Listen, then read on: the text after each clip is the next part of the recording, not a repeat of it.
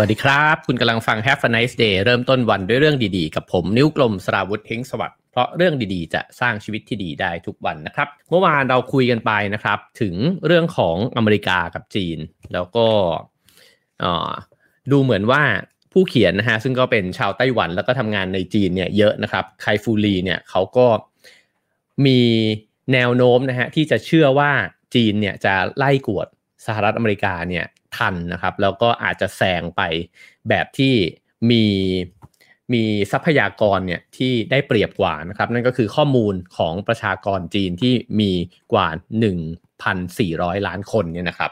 ผมหยิบมาจากหนังสือเล่มนี้นะครับก็คือ AI Superpowers นะครับโดยไคฟูลีนะฮะก็สำนักพิมพ์บิงโกนะครับถ้าใครสนใจก็สามารถซื้อมา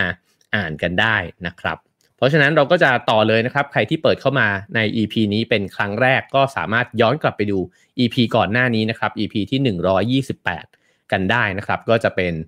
บทในช่วงต้นๆของหนังสือเล่มนี้นะครับแต่ว่าก็เล่าเพียงแค่บางบทนะครับถ้าต้องการอ่านเต็มเล่มก็ลองซื้ออ่านกันดูนะครับโอเคครับวันนี้อยากจะมาชวนคุยเรื่องที่ตั้งหัวข้อไว้ครับว่าโลกอนาคตเนี่ยมันจะเปลี่ยนแปลงไปเป็นแบบไหนเมื่อเทคโนโลยีต่างๆแล้วก็ AI เนี่ยมันพัฒนาขึ้นมากนะครับแล้วก็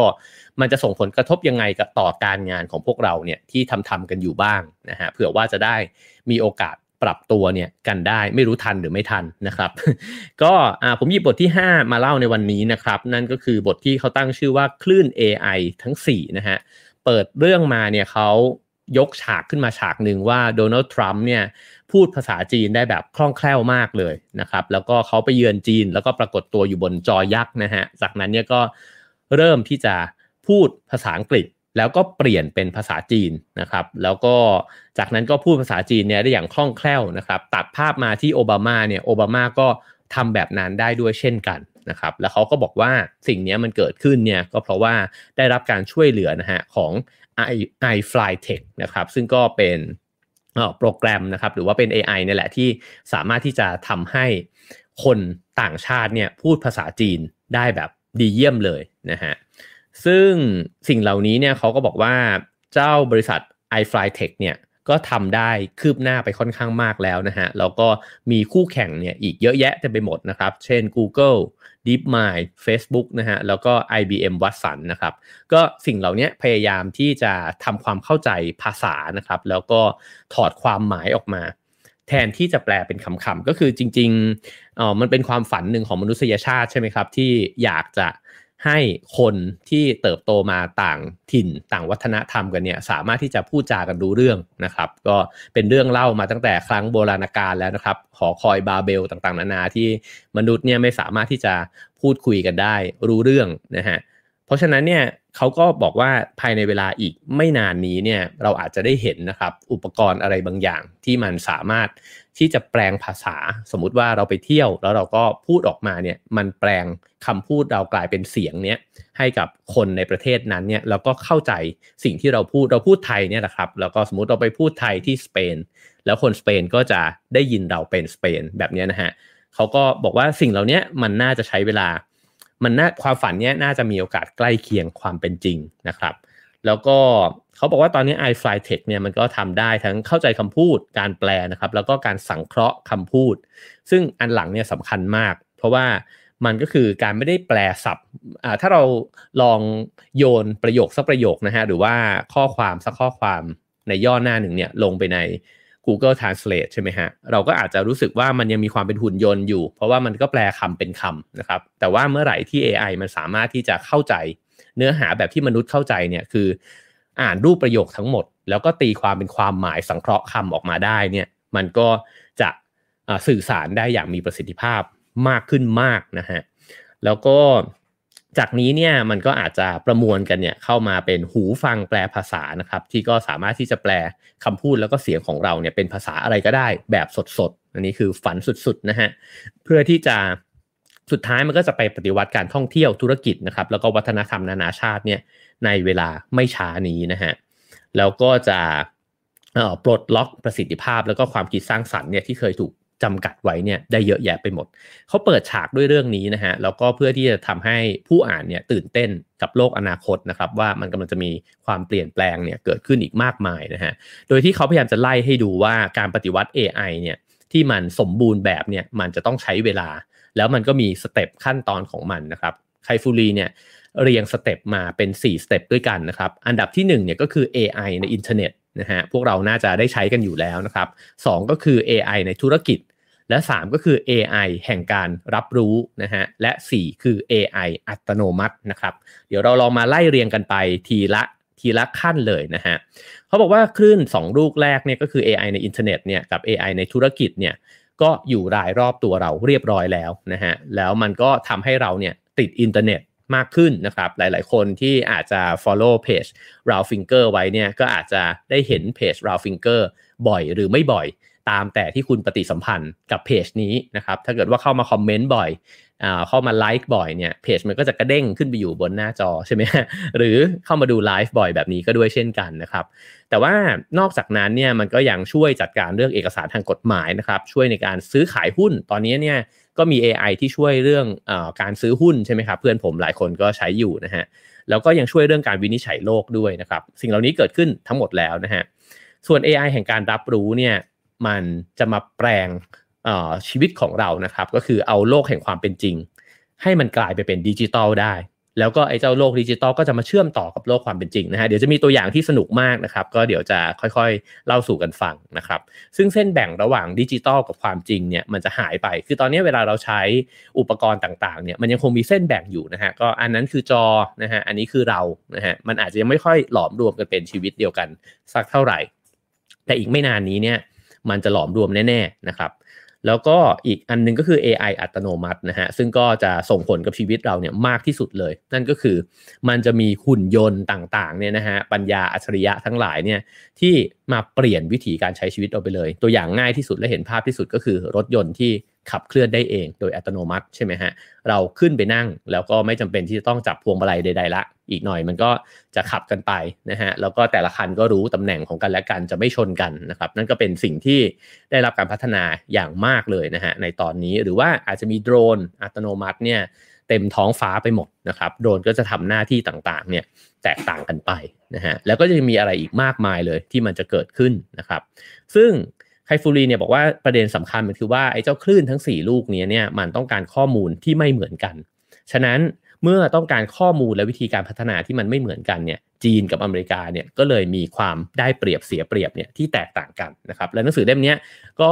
เขียนให้เห็นเลยว่าคลื่นลูกไหนใครนำหน้าใครอยู่แล้วใครจะตามใครทันหรือเปล่านะฮะเริ่มจากคลื่นลูกที่1นะครับก็คือ AI ในอินเทอร์เน็ตเนี่ยนะฮะเขาก็ตั้งคำถามมาบอกว่าคุณเคยวันทั้งวันเนี่ยนั่งดูวิดีโอใน YouTube เนี่ยไปเรื่อยๆหรือเปล่านะครับหรือตั้งใจจะช็อปหนังสือเล่มหนึ่งแล้วคุณก็ไปช็อปเสร็จออกมาเป็น5เล่มแบบนี้นะฮะหรือว่าเว็บไซต์ออนไลน์ต่างๆที่ใช้ช้อปปิ้งเนี่ยก็รู้ก่อนคุณด้วยซ้ำว่าจริงๆเนี่ยคุณเนี่ยอยากได้อะไรนะฮะสิ่งเหล่านี้เนี่ยมันก็เกิดขึ้นแล้วนะครับแล้วก็มันก็ใช้ AI ในอินเทอร์เน็ตเนี่ยแหละมาประมวลนะครับความชอบของเรารสนิยมนะฮะแล้วก็ความถี่ในการใช้ต่างๆผมว่าทุกคนก็เจอเรื่องเหล่านี้อยู่แล้วนะครับแล้วก็เราจะเริ่มรู้สึกมากขึ้นเรื่อยๆจริงๆนะครับว่า AI ในอินเทอร์เน็ตเนี่ยมันได้ผลดีขึ้นเรื่อยๆคือมันเริ่มถูกใจเรามากขึ้นเรื่อยๆเฮ้ยมันแม่นเว้ยมันเริ่มเดาหนังสือที่เราซื้อเนี่ยตรงตามความต้องการเรามากขึ้นเรื่อยๆเสื้อผ้าแบบที่มันฟีดขึ้นมาให้บนหน้าจอเริ่มแม่นขึ้นเรื่อยๆบางทีเราคุยเรื่องอะไรกันอยู่นะฮะอย่างตอนที่ยังไปเที่ยวได้เนี่ยสมมุติคุยถึงสมุยเนี่ยก็จะมีที่พักสมุยเนี่ยปรากฏขึ้นบนจอโทรศัพท์ใช่ไหมครับแล้วก็สิ่งเหล่านี้เคยสร้างความรำคาญแล้วก็สร้างความกังวลใจนะฮะให้กับผู้คนว่ามันรู้พฤติกรรมเราเนี่ยมากเกินไปหรือเปล่าแต่พอมันเริ่มแม่นเนี่ยแล้วแม่นมากขึ้นเรื่อยๆมนุษย์เนี่ยจะเริ่มรู้สึกโอเคกับมันนะฮะแล้วก็รู้สึกว่าแน่นอนไอ้ความคอนเซิร์นเรื่องความเป็นส่วนตัวเนี่ยก็ยังมีอยู่นะฮะแต่มันจะเริ่มรู้สึกแล้วว่ามันอำนวยความสะดวกกับชีวิตมากขึ้นแล้วยิ่งมันอำนวยความสะดวกกับชีวิตเราแล้วแม่นยำมากขึ้นเรายิ่งเปิดโอกาสให้มันเนี่ยล้วงข้อมูลของตัวเองเนี่ยไปมากขึ้นด้วยนะครับเขาเล่าถึง AI ตัวหนึ่งนะครับชื่อว่าจินรื่อโถเฉียวนะฮะซึ่งแปลเป็นภาษาไทยว่าพาดหัวข่าววันนี้นะครับไอ้เจ้าจินรื่อโถเฉียวเนี่ยเป็น AI ตัวหนึ่งนะฮะที่เป็นทำหน้าที่เนี่ยเหมือนบรรณาธิการนะครับก็ใช้วิธีการเหมือนกับไอ้เจ้า AI ตัวเนี้ยตื่นขึ้นมาเนี่ยจะถูกฟีดข้อมูลที่เป็นข่าวทั้งหมด ของวันนี้หรือเมื่อวานนะฮะประมวลเข้าด้วยกันทั้งเนื้อข่าวทั้งภาษาทั้งรูปภาพต่างๆนานานะครับเสร็จแล้วปุ๊บเนี่ยมันประมวลเสร็จมันจะได้หัวข้อข่าวที่น่าสนใจออกมาแล้วก็เขียนข่าวเองเลยครับพาดหัวข่าวขึ้นมาเองอาจจะดึงรูปต่างๆนานาเนี่ยขึ้นมาเองด้วยนะฮะสิ่งที่มันเจ๋งก็คือว่าสมมุติผมเปิดเข้าไปในไอ้เจ้าแอปนี้นะฮะแล้วก็คุณผู้ฟังเปิดเข้าไปนะครับคุณ A คุณ B คุณ C คุณ D นะฮะเปิดเข้าไปเนี่ยเราอาจจะเจอพาดหัวข่าวคนละหัวข่าวกันเลยแต่มันจะเลือกมานะฮะว่า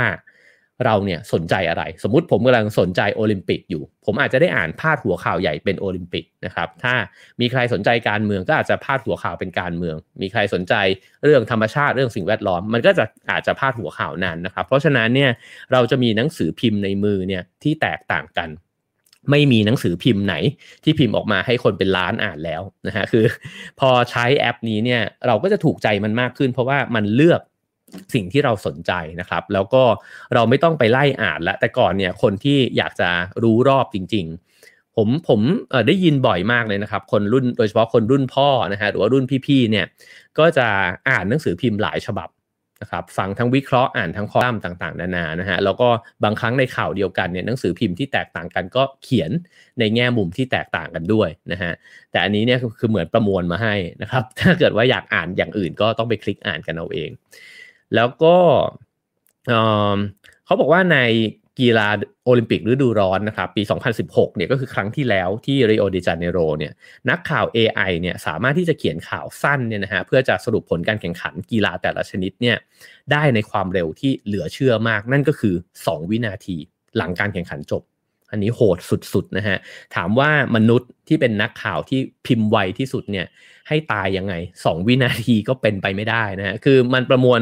ข้อมูลเนี่ยอยู่ตลอดเวลาแล้วพอผลการแข่งขันเสร็จสิ้นลงปุ๊บเนี่ยมันสามารถส่งข่าวนั้นเนี่ยออกไปได้เลยนะครับแล้วก็สามารถรายงานข่าวแบบนี้เนี่ยได้30ชิ้นต่อวันนะฮะอันนี้เริ่มจะเห็นเขารางคร่าวๆแล้วนะครับว่าจะมีคนตกงานนะฮะถ้าเป็นแบบนี้นะครับแล้วก็ไม่เพียงแค่นั้นมันยังถูกจับเนี่ยตรวจจับข่าวปลอมได้ด้วยนะฮะคือมันสกรีนไอ้เจ้าสิ่งที่เป็นเฟกนิวเนี่ยออกไปได้แล้วก็อาจจะด้วยการเรียนรู้ของมันแล้วก็ทั้งการป้อนข้อมูลที่ถูกต้องนะฮะมันก็จะเลือกเฉพาะข่าวที่เชื่อถือได้แล้วก็ค่อยเอามาประมวลแล้วก็เขียนใหม่เนี่ยเป็นข่าวที่ให้เราอ่านนะครับตัวเจ้าของจินรื่อโถเฉียวเนี่ยนะฮะก็ไปซื้อเว็บไซต์ต่างๆนานาฮะมีเว็บไซต์รวมข่าวของฝรั่งเศสนะครับแล้วก็ซื้อสิ่งที่เรียกว่า musical.ly นะครับซึ่งตอนนี้เนี่ยเปลี่ยนมาเป็น TikTok นั่นเองนะฮะแล้วก็บริษัทนี้เนี่ยก็มีความสำเร็จเยอะมากนะฮะก็เติบโตอย่างมากเลยเพราะเขาบอกว่าความสำเร็จของบริษัทนี้เนี่ยมันก็คือตัวชี้วัดความแข็งแกร่งนะฮะของจีนในด้าน AI กับอินเทอร์เน็ตได้ดีเลยเพราะว่าจีนเนี่ยมีผู้ใช้อินเทอร์เน็ตตอนนี้เนี่ย700 ล้านคนนะครับแล้วก็ลำพังแค่จีนประเทศเดียวเนี่ยก็มีคนใช้อินเทอร์เน็ตเนี่ยมากกว่าอเมริกาและก็ยุโรปทั้งหมดรวมกันนะครับอันนี้ผู้เขียนพยายามจะชี้ให้เห็นนะฮะว่าในเมื่อมันมีคนใช้เยอะขนาดนี้ข้อมูลมันล้นทะลักขนาดนี้เนี่ยจีนจึงมีโอกาสที่จะไล่ตามอเมริกาเนี่ยได้เยอะนะฮะคราวนี้มาถึงคลื่นลูกที่2นะครับก็คือ AI ที่ถูกเอาไปใช้กับเรื่องห้างร้านธุรกิจต่างๆนะครับก็บอกว่าปกติแล้วเนี่ยธุรกิจต่างๆเขาก็ต้องเก็บข้อมูลไว้อยู่แล้วนะครับถ้าเป็นดึกดำบรรพ์เลยคือโบราณกว่านี้ก็จะเก็บข้อมูลไว้ในแฟ้มถูกไหมฮะอยู่ในกระดาษต่างๆนะครับบริษัทประกันภัยก็จะเก็บข้อมูลอุบัติเหตุนะครับธนาคารก็เก็บข้อมูลเรื่องของอัตราการผิดนัดชำระหนี้นะครับหรือว่าโรงพยาบาลก็เก็บข้อมูลเรื่องของความเจ็บป่วยต่างๆนะครับเรื่องการวินิจฉัยโรคแล้วก็การเสียชีวิตของผู้คนนะครับก็สิ่งเหล่านี้เนี่ยก็เก็บข้อมูลกันไว้แบบนี้มาเนิ่นนานนะฮะแต่ว่าข้อมูลเหล่านี้ไม่เคยถูกนำมาวิเคราะห์เชื่อมโยงกันให้มันนำมาซึ่งประโยชน์ที่มันมากกว่านั้นนะครับเขาก็บอกว่าเวลาที่เราวิเคราะห์ข้อมูลเนี่ยเราก็จะวิเคราะห์จากปัจจัยที่ชัดเจนอันนี้เป็นขีดข้อจำกัดของมนุษย์นะฮะเพราะว่ามนุษย์เนี่ยไม่สามารถที่จะเชื่อมโยงข้อมูลที่มันดูไม่เกี่ยวข้องเนี่ยเข้ามาในสิ่งที่เราอยากจะวิเคราะห์ให้ได้ผลลัพธ์ได้เราก็เอาสิ่งที่มันโดดออกมาเห็นชัดๆนะครับแล้วก็ตัดปัจจัยที่มันอาจจะดูเหมือนไม่ค่อยเกี่ยวเนี่ยออกไปอันนี้เป็นวิธีการทั่วๆไปเลยนะฮะฉะนั้นสมมุติหมอเนี่ยจะถามว่าจะเห็นว่าคนไข้เป็นโรคเบาหวานหรือเปล่าก็อาจจะดูจากน้ำหนักตัวดัชนีมวลกายนะครับหรือว่าอาจจะถามพฤติกรรมอะไรบางอย่างแต่ไม่สามารถวิเคราะห์ด้วยเหตุผลปัจจัยอื่นเนี่ยที่มันอาจจะไม่ค่อยชัดเจนเนี่ย มาเป็นส่วนในการช่วยวิเคราะห์โลกนะครับวินิจฉัยโลกเนี่ยแต่เขาบอกว่า AI เนี่ยมันรวบรวมข้อมูลนะฮะที่ดูเหมือนไม่เกี่ยวแล้วก็ไม่ค่อยชัดด้วยว่ามันเกี่ยวข้องไหมเนี่ยมันสามารถเอามาประมวลเข้าด้วยกันได้ซึ่งไอ้ปัจจัยที่ดูไม่ชัดเจนเนี่ยอาจจะมีเป็นพันๆเลยนะฮะแล้วก็เมื่อวิเคราะห์ผ่านข้อมูลหลายๆ10ล้านตัวเนี่ยนะฮะก็จะเห็นความเชื่อมโยงบางอย่างที่ซ่อนอยู่และความสัมพันธ์ในลักษณะนี้ของข้อมูลเนี่ยไม่สามารถอธิบายได้ด้วยหลักเหตุและผลของมนุษย์คือมันกว้างและเยอะเกินกว่าที่สมองของเราเนี่ยถ้าต้องการจะประมวลทั้งหมดก็คงใช้เวลาไม่รู้กี่ปีต่อกี่ปีนะฮะแต่ AI สามารถทำสิ่งนั้นได้แล้วผมว่าสิ่งนี้ชัดเจนกับสิ่งที่ AI มันทำกับเกมโกะนั่นเองนะฮะก็คือมันรวบรวมความเป็นไปได้ที่มนุษย์มองไม่ออกเนี่ยเอาไว้ในนั้นนะฮะแล้วก็ถ้าใครได้ดูสารคดีอัลฟาโกะเนี่ยใน Netflix นะฮะก็จะเห็นว่าแชมป์โลกเนี่ยก็จะตะลึงว่า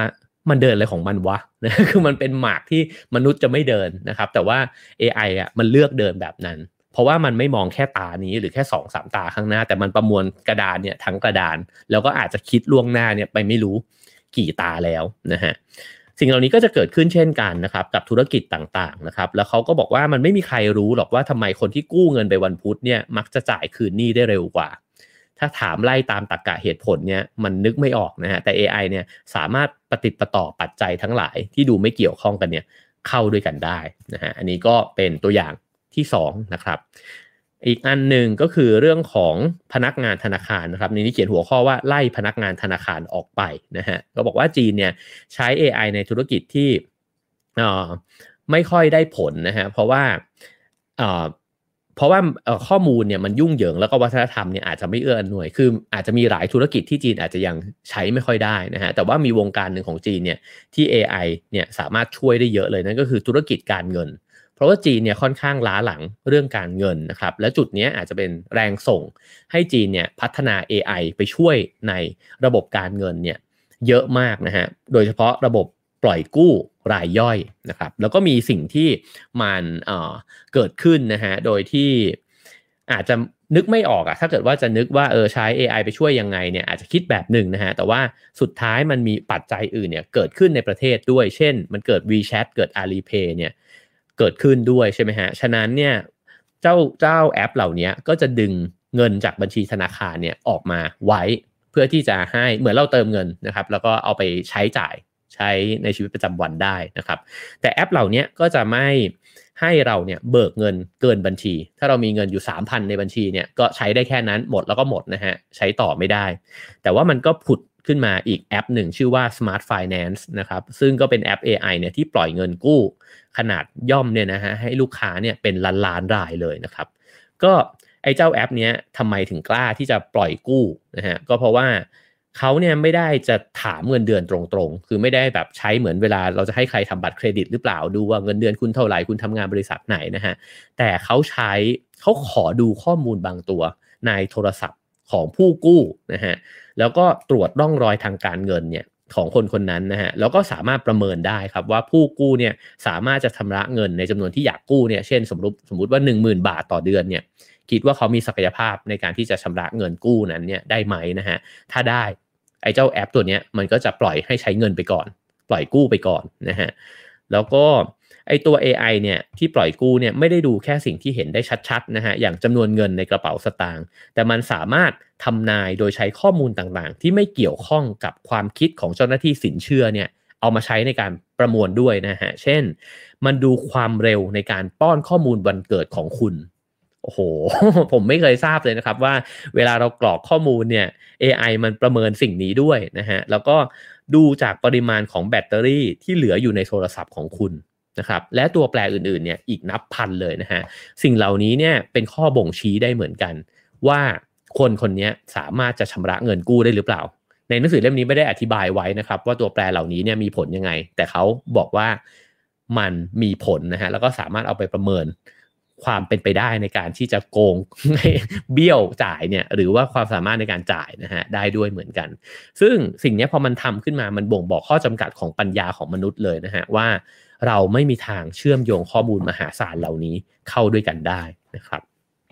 มาถึงการวินิจฉัยโรคบ้างนะครับเขาก็บอกว่าไอ้การวินิจฉัยโรคที่ ถูกต้องแม่นยำเนี่ยถ้าเป็นแต่ก่อนนะฮะเราก็อาจจะได้รับการวินิจฉัยโรคที่ดีเนี่ยโดยดูจากบ้านที่เราอยู่นะฮะว่าเราเนี่ยอยู่ใกล้โรงพยาบาลที่ดีหรือเปล่านะครับคุณหมอที่เก่งๆอยู่แถวนั้นหรือเปล่านะครับแล้วก็แน่นอนว่าถ้าคุณรวยคุณก็จะเข้าถึงการรักษาพยาบาลที่ดีนะฮะแต่สิ่งเหล่านี้เนี่ยมันจะเปลี่ยนไปคือในปัจจุบันและในอดีตนะฮะคนหมอเก่งๆก็จะกระจุกตัวอยู่ในเมืองที่มันเจริญใช่ไหมครับหรือว่าคนเยอะนะฮะเพราะว่าแน่นอนก็มีความต้องการเยอะมีคนรวยนะครับก็ได้รายได้มากกว่านะฮะซึ่งมันก็ทำให้เกิดความเหลื่อมล้ำนะครับเพราะว่าคนที่อยู่ในดินแดนที่ห่างไกลออกไปเนี่ยก็จะไม่ได้รับการรักษาที่ได้มาตรฐานแบบเดียวกันนะครับผู้ป่วยจากจีนก็เป็นแบบนั้นนะฮะก็ทุกคนถ้าป่วยหนักแล้วต้องการการรักษาที่สำคัญเนี่ยก็จะต้องมุ่งสู่โรงพยาบาลใหญ่ในเมืองใหญ่แล้วบางทีก็รอคิวเนี่ยกันเป็นวันๆเลยก็อาจจะมีปักกิ่งเซี่ยงไฮ้กวางโจวต่างๆนานานะฮะที่อาจจะเจริญนะครับซึ่งจีนน่าจะเห็นความแตกต่างตรงนี้เนี่ยยิ่งชัดเจนมากเลยนะฮะแล้วก็หัวใจของการวินิจฉัยโรคเนี่ยจริงๆแล้วมันก็คือการเก็บข้อมูลนั่นเองนะฮะเวลาที่เราไปหาหมอเนี่ยหมอก็จะตรวจข้อมูลของเราใช่ไหมครับแล้วก็ถามไถ่เราเพิ่มเติมขึ้นเพื่อที่จะวินิจฉัยโรคออกมาแต่ทีนี้เนี่ยถ้าข้อมูลต่างๆมันถูกเก็บได้ด้วย AI ล่ะถ้าเกิดว่าอาการคนไข้ประวัติการรักษานะครับแล้วก็ปัจจัยแวดล้อมต่างๆเนี่ยตอนนั้นผมเคยทำรายการเรื่องเกี่ยวกับอาหารเนี่ยเขาก็บอกว่าทุกวันนี้เนี่ยแอปพลิเคชันต่างๆมันก็พยายามที่จะรับรู้แล้วนะฮะว่ามันก็มีแอปให้เรากรอกด้วยซ้ำนะครับว่าเรากินอาหารอะไรไปบ้างในวันนี้นะครับประเมินแคลอรี่ไขมันคาร์โบไฮเดรตเกลือแร่ต่างๆนานานะฮะ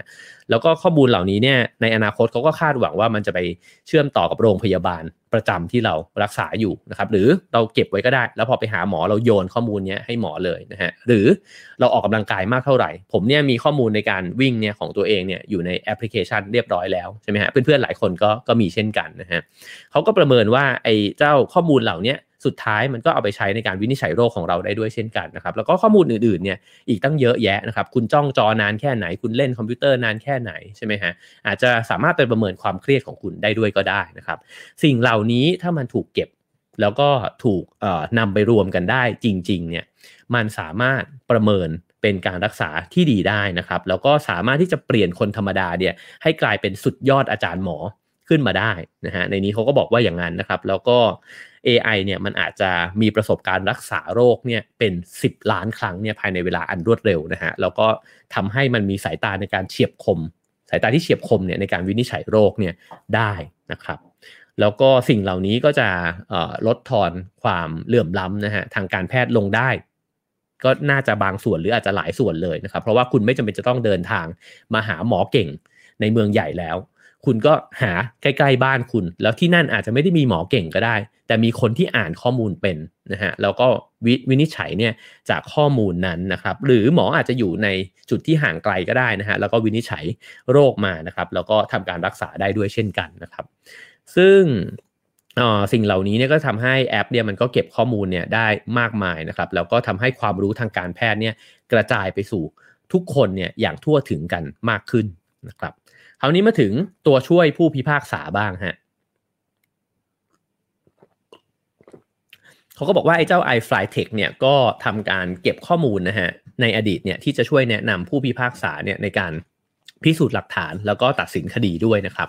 AI จะเปรียบเทียบหลักฐานที่ถูกนำขึ้นศาลทั้งหมดนะฮะไม่ว่าจะเป็นคำให้การเอกสารข้อมูลที่เกี่ยวข้องเนี่ยวืบดูดเข้าไปประมวลเข้าด้วยกันนะฮะแล้วก็มองหาข้อเท็จจริงที่มันขัดแย้งกันจากนั้นเนี่ยมันก็จะส่งสัญญาณเตือนให้กับผู้พิพากษานะครับว่ามันมีข้อมูลที่มันขัดแย้งกันอยู่นะครับแล้วก็ผู้พิพากษาก็อาจจะใช้นะฮะศาลเนี่ยในการที่จะสืบสวนสอบสวนเนี่ยเพิ่มเติมขึ้นนะครับโดยที่ให้เจ้าหน้าที่ต่างๆเนี่ยได้ทำหน้าที่นั้นนะฮะเมื่อคดีได้บทสรุปแล้วเนี่ยผู้พิพากษาก็จะใช้เครื่องมือ AI เนี่ยนะฮะอีกตัวหนึ่งในการตัดสินแล้วก็ไอ้เจ้าตัวที่ช่วยในการตัดสินเนี่ยก็จะดูตั้งแต่รูปคดีนะฮะประวัติอาชญากรต่างๆนานานะครับอายุระดับความเสียหายข้อมูลอื่นๆทั้งของจำเลยแล้วก็โจทก์เนี่ยนะฮะ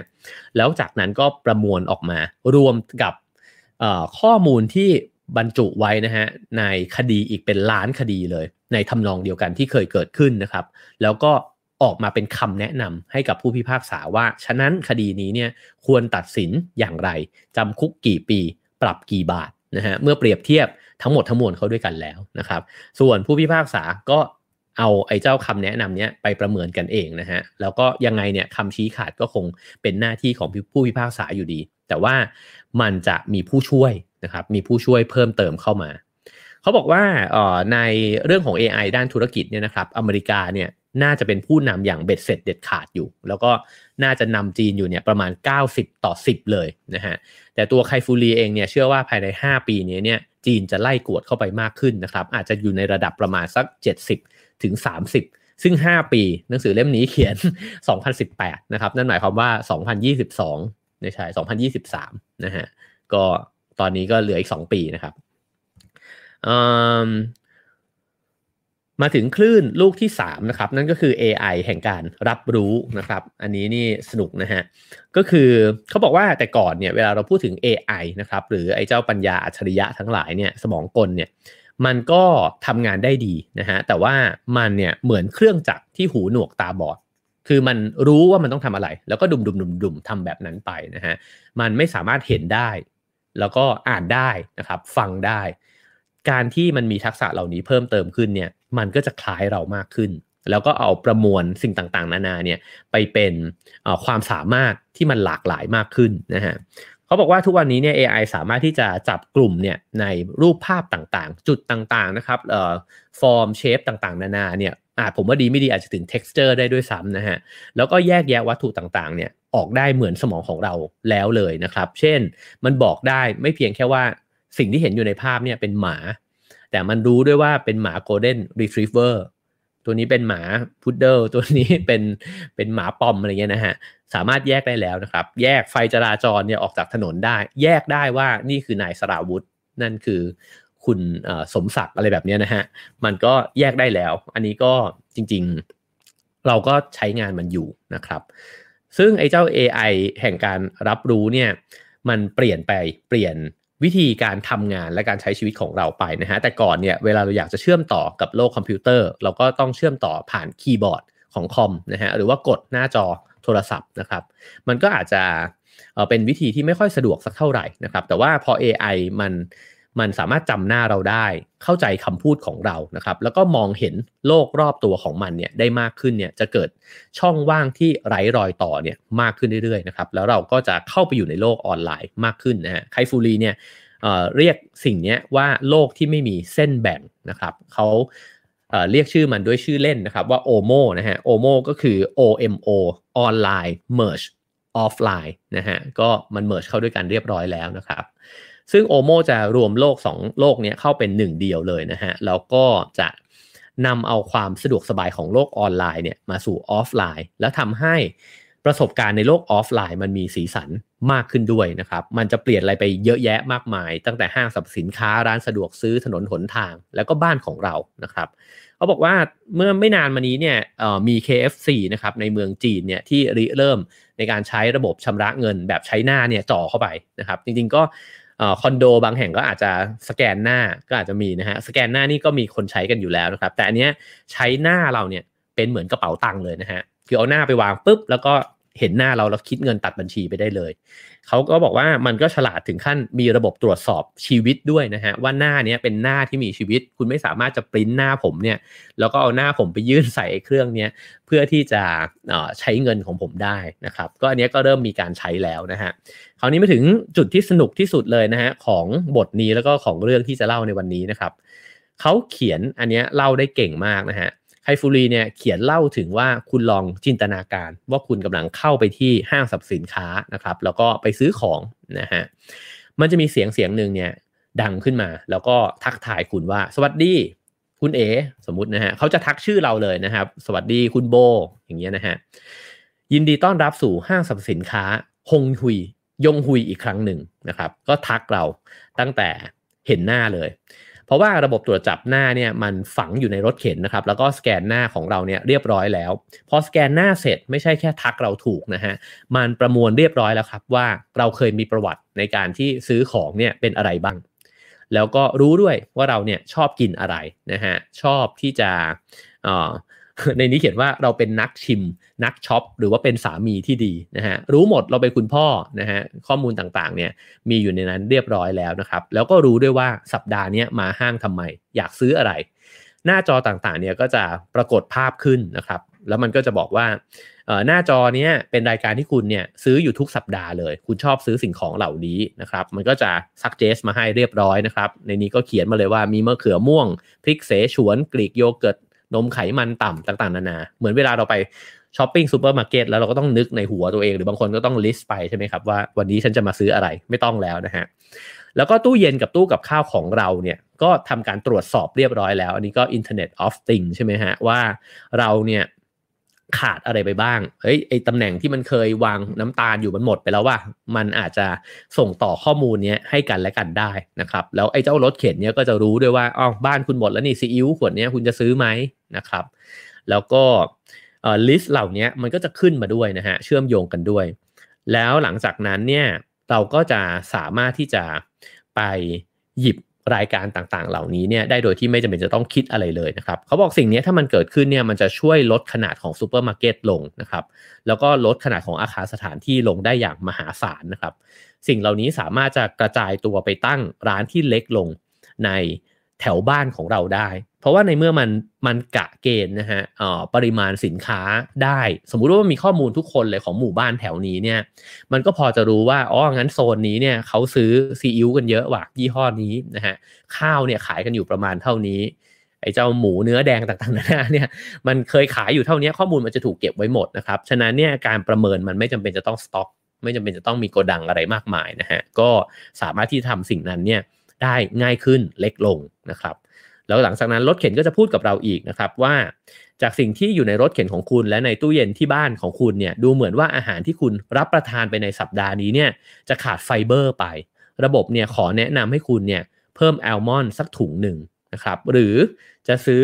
เครื่องปรุงซุปถั่วลันเตาเนี่ยเพิ่มเข้าไปหน่อยดีไหมคะคือรู้อีกด้วยว่านี่กูกินอะไรเข้าไปนะแล้วก็แบบว่าเฮ้ยคุณขาดเกลือแร่หรือเปล่าขาดกากใยหรือเปล่าคุณโปรตีนต่ำไปหรือเปล่านะฮะมันรู้ข้อมูลที่เรากินข้อมูลร่างกายของเราด้วยนะครับผมว่าถ้าเชื่อมโยงไปอีกนี่มันสนุกไปอีกได้เยอะเลยนะฮะรู้ด้วยว่าเราวิ่งเท่าไหร่นะฮะรู้ว่าเราออกกำลังยกเวทไปเท่าไหร่เนี่ยเฮ้ยคุณเติมเวหน่อยไหมเอาไปเพิ่มกล้ามเนื้อของคุณหน่อยไหมนะครับมันสามารถที่จะแนะนำเราแบบนี้ได้เลยนะครับแล้วก็ตัวเราเองสามารถที่จะบอกกับมันได้ด้วยเหมือนกันพูดเป็นเสียงเลยนะฮะถ้า perfect เลยก็คือโต้ตอบกันด้วยเสียงไม่ต้องกดปุ่มแล้วนะฮะก็บอกว่าถั่วลันเตายังไม่เอาแต่ว่าไอ้เจ้าอัลมอนด์เนี่ยดีนะยังไงฝากส่งไปที่บ้านผมหน่อยแล้วกันคือมันอาจจะบอกกันได้ด้วยว่าวันนี้จะไม่หยิบไปนะฮะแต่ว่าคุณก็ delivery ไปเป็นอีกแบบหนึ่งด้วยก็ได้นะครับแล้วก็จากนั้นเนี่ยก็สามารถสั่งได้นะครับว่ารายการที่บอกมาเนี่ยตัดกรีกโยเกิร์ตออกไปอาทิตย์นี้ยังไม่กินนะครับแล้วก็ถ้าอยากเปลี่ยนเลยเช่นบอกว่าผมขอเปลี่ยนโยเกิร์ตเนี่ยเป็นนมสดตั้งแต่สัปดาห์นี้เป็นต้นไปมันจะบันทึกข้อมูลนี้เนี่ยเข้าไปอยู่ในสมองของมันจากนั้นมันก็จะไม่แนะนำโยเกิร์ตละถัดจากนี้อาทิตย์หน้ามันจะแนะนำเป็นนมสดแทนนะครับมันก็จะสามารถที่จะเปลี่ยนไปตามความต้องการใหม่ของเราได้ด้วยนะครับแล้วไอ้เจ้าเสียงรถเข็นนี้เนี่ยที่มันตอบโต้กับเราเนี่ยเขาบอกว่าถ้าเขาอยู่เมืองจีนรถเข็นคันนี้ก็จะพูดกับเขาด้วยภาษาจีนแต่ว่าจะพูดด้วยเสียงของเจนนิเฟอร์ลอเรนซ์นะครับซึ่งก็เป็นนักแสดงที่ไคฟูรีเนี่ยเขาชอบคือมันรู้ด้วยว่าเราเนี่ยชอบใครนะครับแล้วมันก็เลือกเสียงเนี่ยโทนเสียงเนี่ยมาให้ถูกใจเราด้วยนะครับเพราะฉะนั้นเนี่ย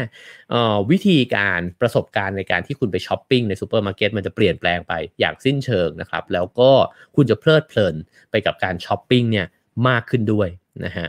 หลังจากนั้นพอช็อปเสร็จระหว่างที่ช็อปไปเนี่ยรถเข็นมันก็จะเคลื่อนตัวไปโดยอัตโนมัตินะครับไม่ต้องเข็นนะฮะมันก็จะตามเราไปแล้วก็ไปสู่ในเชลฟ์ที่เราต้องการจะหยิบเลือกสิ่งของต่างๆนะฮะหลังจากนั้นเนี่ยในนี้ก็มีฉากอื่นอีกนะฮะว่ามันก็จะพาเราไปอยู่ในจุดที่มีหุ่นยนต์ตัวนึงเนี่ยยืนนวดเส้นก๋วยเตี๋ยวอยู่นะครับแล้วก็ทุกครั้งที่เวลาที่ตัวเราเนี่ยใส่ของลงไปในรถเข็นเนี่ยมันก็จะมีกล้องที่คอยตรวจจับนะฮะว่ามันมีสินค้าอะไรบ้างเนี่ยที่เราเลือกซื้อนะครับแล้วก็ชั่งน้ำหนักของแต่ละชิ้นด้วยว่าเราซื้ออะไรในปริมาณเท่าไหร่นะฮะจากนั้นเนี่ยหน้าจอก็จะตัดรายการที่เราเคยซื้อเนี่ยออกไปเรื่อยๆนะครับแล้วก็แสดงจำนวนเงินออกมาให้เห็นอยู่ในนั้นด้วยนะครับแล้วก็จากนั้นเราก็ค่อยๆเดินช็อปไปเรื่อยๆแล้วเราก็จะเริ่มเจอคนบ้างครับเขาบอกว่าเราช็อปไปเนี่ยอาจจะเจอ เด็กหนุ่มน้อยคนหนึ่งอัธยาศัยดีเลยเนี่ยมาทักเราอยู่ตรงเชลฟ์ที่ขายไวน์นะครับแล้วก็ทักเราด้วยชื่อที่รู้ด้วยว่าเราชื่อว่าอะไรดูได้ยังไงวะ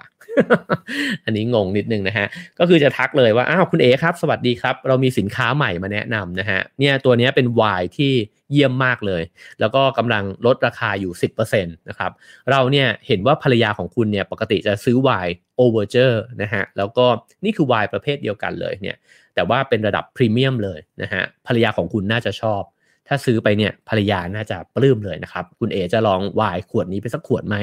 นะฮะเจอแบบนี้เข้าไปก็มีความช็อกนิดหนึ่งว่าอ้าวมึงรู้กูทุกอย่างเลย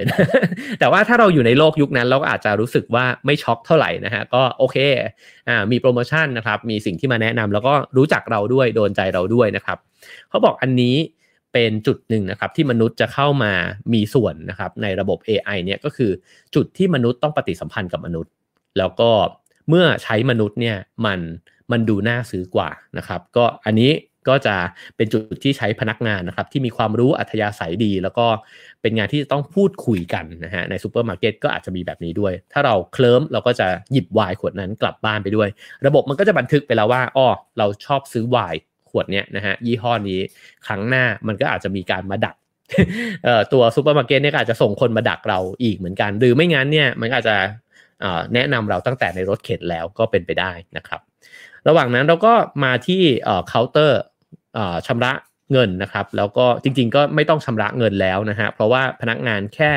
นำสินค้าทั้งหมดใส่ถุงนะฮะแล้วโทรศัพท์เนี่ยก็แจ้งเตือนกับเราว่าคุณชำระเงินเรียบร้อยแล้วนะฮะผ่าน WeChat ผ่าน Alipay อะไรก็แล้วแต่ของเราก็อาจจะมียี่ห้อของเรานะฮะแล้วก็รถเข็นก็ไม่ต้องไปเข็นนะฮะเพราะว่ามันก็รู้อยู่แล้วว่ามันจะต้องกลับไปที่จุดไหนมันก็จะเลื่อนตัวกลับไปในจุดที่มันจะต้องจอดนะฮะซึ่งสิ่งเหล่านี้เนี่ยมันก็เขาบอกว่าถ้ามันเกิดขึ้นซึ่งจริงมันเกิดขึ้นแล้วนะฮะบางส่วนมันเป็นความรู้สึกที่ขัดแย้งมากเพราะว่ามันเนี่ยเหมือนเป็นเรื่องปกติแต่ในขณะเดียวกันมันก็เป็นการปฏิวัติพฤติกรรมของการช้อปปิ้งเนี่ยไปโดยสิ้นเชิงเช่นกันนะฮะสิ่งที่มันเกิดขึ้นก็คือว่านี่แหละเป็นส่วนผสมที่มนุษย์จะยังชอบมันอยู่คือมันไม่แข็งทื่อในขณะที่เรารู้สึกว่าเราปฏิเสธเทคโนโลยีนะฮะในขณะเดียวกันมันก็สะดวกสบายแล้วก็สะดวกสบายขึ้นมากแล้วก็รู้ใจเราขึ้นมากเนี่ยในระดับที่เราน่าจะชื่นชอบมันเลยทีเดียวนะครับก็เพราะฉะนั้นสิ่งนี้จะเกิดขึ้นแน่ๆนะฮะแล้วก็มันก็อาจจะทำให้สิ่งต่างๆเนี่ยเปลี่ยนแปลงไปอีกหลายอย่างนะครับเดี๋ยวลองไล่เรียงกันไปนะครับว่าจะเกิดอะไรขึ้นอีกบ้างนะครับซึ่งเขาบอกว่าซุปเปอร์มาร์เก็ตแบบที่บรรยายอยู่นี้เนี่ยไม่ไกลเกินเอื้อมเลยนะฮะเพราะว่าเทคโนโลยีหลักๆเนี่ยมีพร้อมอยู่แล้วแค่รอให้ระบบต่างๆของห้างสรรพสินค้าเนี่ยเชื่อมโยงสิ่งต่างๆเข้าด้วยกันเท่านั้นเองนะฮะโอเคช้อปปิ้งไปแล้วนะครับคราวนี้มาถึงเรื่องของการเรียนหนังสือนะครับเรียนหนังสือด้วย OMO นะฮะก็คือออนไลน์ออฟไลน์เมิร์จเข้าด้วยกันเนี่ยนะฮะเขาบอกว่ารูปแบบการศึกษาในปัจจุบันและอดีตเนี่ยมันเป็นรูปแบบของโรงงานนะครับก็คือนักเรียนนักศึกษาทั้งหลายเนี่ยก็บังคับให้เรียนในห้องเดียวกันนะฮะแล้วก็ความเร็วในการสอนการเรียนเนี่ยเท่ากันหมดด้วยวิธีสอนแบบเดียวกันหมดในสถานที่แห่งเดียวกันหมดและในเวลาเดียวกันหมดนะฮะสิ่งเหล่านี้ถ้าลองดูดีๆก็จะเห็นว่ามันไม่ได้เหมาะกับทุกคนใช่ไหมครับเพราะว่าทุกคนไม่ได้เรียนรู้เร็วเหมือนกันหมดแล้วก็ไม่ได้อยากเรียนเรื่องเดียวกันหมดแล้วก็ไม่ได้สะดวกที่จะเรียนในช่วงเวลาเดียวกันหมดด้วยนะครับซึ่งเขาบอกว่าพอเป็นแบบนี้เนี่ยการศึกษามันก็เลยเป็นสายพานการผลิตนะครับแล้วก็ทำให้มันก็เกิดปัญหาขึ้นแหละแต่ว่ามันก็มีข้อจำกัดในอดีตนะฮะที่ทำให้เราจำเป็นจะต้องทำแบบนั้นนะฮะแต่ว่า AI เนี่ยจะเข้ามาเปลี่ยนไอ้เจ้าการศึกษาแบบนี้ไปอีกมากนะครับก็คือ AI เนี่ยมันสามารถที่จะสังเกตการได้ว่านักเรียนแต่ละคนเนี่ยชอบวิชาไหนถนัดอะไรนะครับไม่เข้าใจตรงไหนชอบการสอนสไตล์ไหนเพราะกล้องเนี่ยถ้ามันติดอยู่หน้าห้องแล้วมันส่องมาที่หน้าของทุกคนมันสามารถที่จะสแกนได้นะฮะว่าวิชาเนี้ยไอเด็กคนนี้ยิ้มกว่าไอเด็กข้างๆแล้วก็พอเปลี่ยนวิชาไปเนี่ยไอเด็กข้างๆยิ้มมากกว่านะฮะพยักหน้าบ่อยกว่าสายหัวคิ้วขมวดเนี่ยน้อยกว่านะครับมันก็จะรู้ว่าในห้องเรียนนี้เนี่ยมีใครถนัดอะไรไม่ชอบอะไรนะฮะแล้วก็ตัวผู้สอนเนี่ยอาจจะเปลี่ยนเป็นผู้สอนที่เป็นคู่กันนะฮะก็คือมีครูที่สอนผ่านทางไกลแล้วก็ครูที่ปฏิบัติการในห้องนะครับโดยที่ครูระดับแนวหน้าเนี่ยอาจจะสอนสดนะฮะผ่าน การถ่ายทอดสดมาในหลายๆช่องทีวีเลยคืออาจจะมีนักเรียนเนี่ยเรียนรู้ร่วมกันเนี่ยหลายๆห้องเรียนนะครับแล้วนักเรียนเนี่ยก็มีรีโมทอยู่กับตัวสามารถที่จะใช้รีโมทเนี่ยกดคลิกแล้วก็ตั้งคำถามกับครูได้นะฮะแล้วครูที่อยู่ในห้องก็จะช่วยเหลือในเรื่องที่เป็นรายละเอียดมากขึ้นนะครับในห้องเรียนแบบนี้จะมีห้องเนี่ยมีกล้องเนี่ยติดไว้หน้าห้องนะฮะแล้วก็ตรวจสอบแยกแยะนักเรียนเนี่ยตั้งแต่ใบหน้านะครับแล้วก็ดูรู้ว่ามีความตั้งใจเรียนแค่ไหนประเมินความเข้าใจของนักเรียนนะครับผ่านการพยักหน้าสายหน้าขมวดคิ้วต่างๆนานานะฮะข้อมูลของนักเรียนจะถูกบันทึกไว้นะครับแล้วก็ดูจากการกดรีโมทตอบคำถามด้วยนะครับพวกนี้ละเอียดมากเลยตอนนั้นที่ทำรายการพื้นที่ชีวิตเนี่ยแล้วผมมีโอกาสได้ไปตรวจสมองสแกนสมองเนี่ย ไม่ใช่สแกนสิคือตรวจวิธีการทำงานของสมองนะครับเขาก็จะมีเกมให้เราเล่นแล้วก็กดนะครับตอนที่เราเล่นเกมเนี่ยผมก็ไม่ทราบว่าเขาจะตรวจอะไรบ้างแต่พอหลังจากที่ตรวจเสร็จเนี่ยอาจารย์ที่มหิดลเนี่ยนำผลในการตรวจมาให้ดูนะครับแล้วเขาก็บอกว่าจริงๆเนี่ยเขาตรวจความเร็วในการตอบสนองของเราเช่นถ้าเกิดว่าได้ยินเสียงเนี่ยแล้วเขาให้กดปุ่มเนี่ยแล้วเรากดช้าก็แปลว่าสมองของเราอาจจะไม่มีสมาธิหรือว่าอาจจะตอบสนองช้านะครับเพราะฉะนั้นไอ้เจ้ารีโมทเนี่ยที่นักเรียนสามารถกดปุ่มตอบครูเนี่ยนะฮะมันก็จะสะท้อนถึงอะไรหลายๆอย่างเลยทีเดียวนะครับแล้วก็เมื่อนักเรียนกลับบ้านไปนะฮะก็จะสามารถที่จะส่งการบ้านเนี่ยได้นะครับโดยที่ AI ก็จะประเมินอีกว่าศักยภาพนักเรียนแต่ละคนเนี่ยมันแตกต่างกันยังไงเด็กเก่งจะได้การบ้านที่ยากกว่าเด็กที่ไม่ชอบวิชานี้ก็อาจจะได้การบ้านที่ง่ายหน่อยนะฮะแล้วก็มันประมวลผลเสร็จพอรู้ว่าอ่อนวิชาไหนมันก็จะส่งไอ้เจ้าสิ่งนี้ไปบอกนักเรียนแล้วก็บอกผู้ปกครองผู้ปกครองเองสามารถที่จะเลือกได้ว่าคุณจะให้เรียนคอร์สเนี้ยเพิ่มเติมหรือเปล่านะครับหรือถ้ารวยคุณก็ไปให้นักเรียนเนี่ยเรียนพิเศษได้เหมือนกันซึ่งมันก็จะมีแอปสอนภาษาสอนไอ้เจ้าความรู้ต่างๆเนี่ยอีกนะครับแล้วครูเองเนี่ยก็ไม่จำเป็นจะต้องมาตรวจข้อสอบเนี่ยซ้ำๆแล้วก็สามารถให้เวลากับนักเรียนเพิ่มเติมขึ้นได้นะครับเพราะว่าข้อสอบมันอาจจะถูกส่งไปตรวจด้วย AI นะฮะ AI ก็ตรวจเรียบร้อยเลยหาจุดผิดนะฮะ หาว่าคำตอบที่ตอบมาเนี่ยมันถูกหรือไม่ถูกนะครับแล้วก็ค่อยส่งมาต่อให้ครูก็จะใช้เวลาน้อยลงนะฮะแล้วก็ไปปฏิสัมพันธ์ในลักษณะที่มนุษย์มีต่อมนุษย์เนี่ยได้มากขึ้นนะครับถ้าเกิดว่าโอเคอันนี้เราไปแล้วนะฮะก็คือว่าถ้านักเรียนเรียนไม่ทันเพื่อนนะฮะพ่อแม่ก็จะรู้ด้วยนะครับแล้วก็แก้ปัญหาได้ทันท่วงทีนะครับซึ่งเครื่องมือทั้งหมดที่เขาเล่ามาเนี่ยมีอยู่หมดแล้วนะฮะในปัจจุบันนะครับเพียงแค่รอให้มันถูกใช้ในห้องเรียนที่แพร่หลายมากขึ้นเท่านั้นเองนะครับแล้วก็บอกว่าจีนเนี่ยแซงอเมริกาเนี่ยไปไกลแล้วด้าน AI เรื่องการศึกษานะครับสาเหตุหนึ่งเนี่ยอาจจะมาจากการที่พ่อแม่ของจีนเนี่ยมีลูกคนเดียวนะครับแล้วก็ต้องการทุ่มเงินเนี่ยลงไปกับการศึกษาของลูกแล้วก็เลยทำให้ตัวระบบการศึกษาเนี่ยก็มีเงินนะครับในการที่จะไปพัฒนาเรื่องเหล่านี้เนี่ยได้มากนะฮะคราวนี้มาเรื่องของข้อมูลส่วนตัวนะครับเขาก็บอกว่าอย่างเรื่องการจัดการจราจรนะฮะสมมุติเราลองคิดถึงว่าเราอยากจะมีรถที่มันวิ่งเองเนี่ยได้อยู่เต็มเมืองไปหมดนะฮะก็เขาก็บอกว่าตอนนี้มันมีระบบ City Brains นะฮะของ Alibaba เนี่ยที่ติดภาพติดวิดีโอติดกล้องวิดีโอนะฮะแล้วก็ตรวจภาพวิดีโอเนี่ยทั่วเมืองเลยเนี่ยแล้วก็เก็บข้อมูลเหล่านี้เข้าไปอยู่ในระบบนะฮะแล้วมันก็มี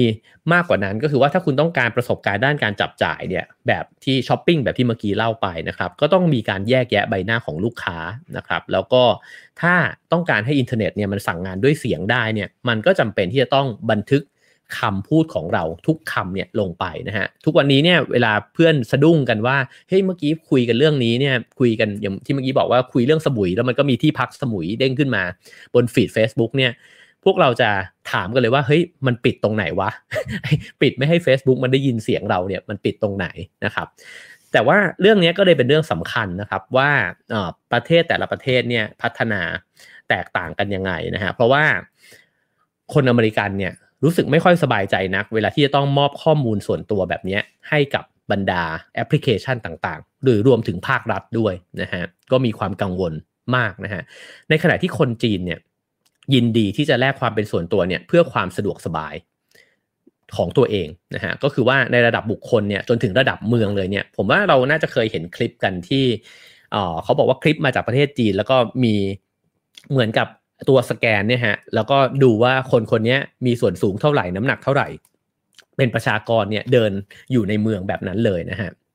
ซึ่งประเทศต่างๆก็ให้น้ำหนักในเรื่องของความเป็นส่วนตัวกับการเปิดเผยข้อมูลต่อสาธารณะเนี่ยที่ไม่เท่ากัน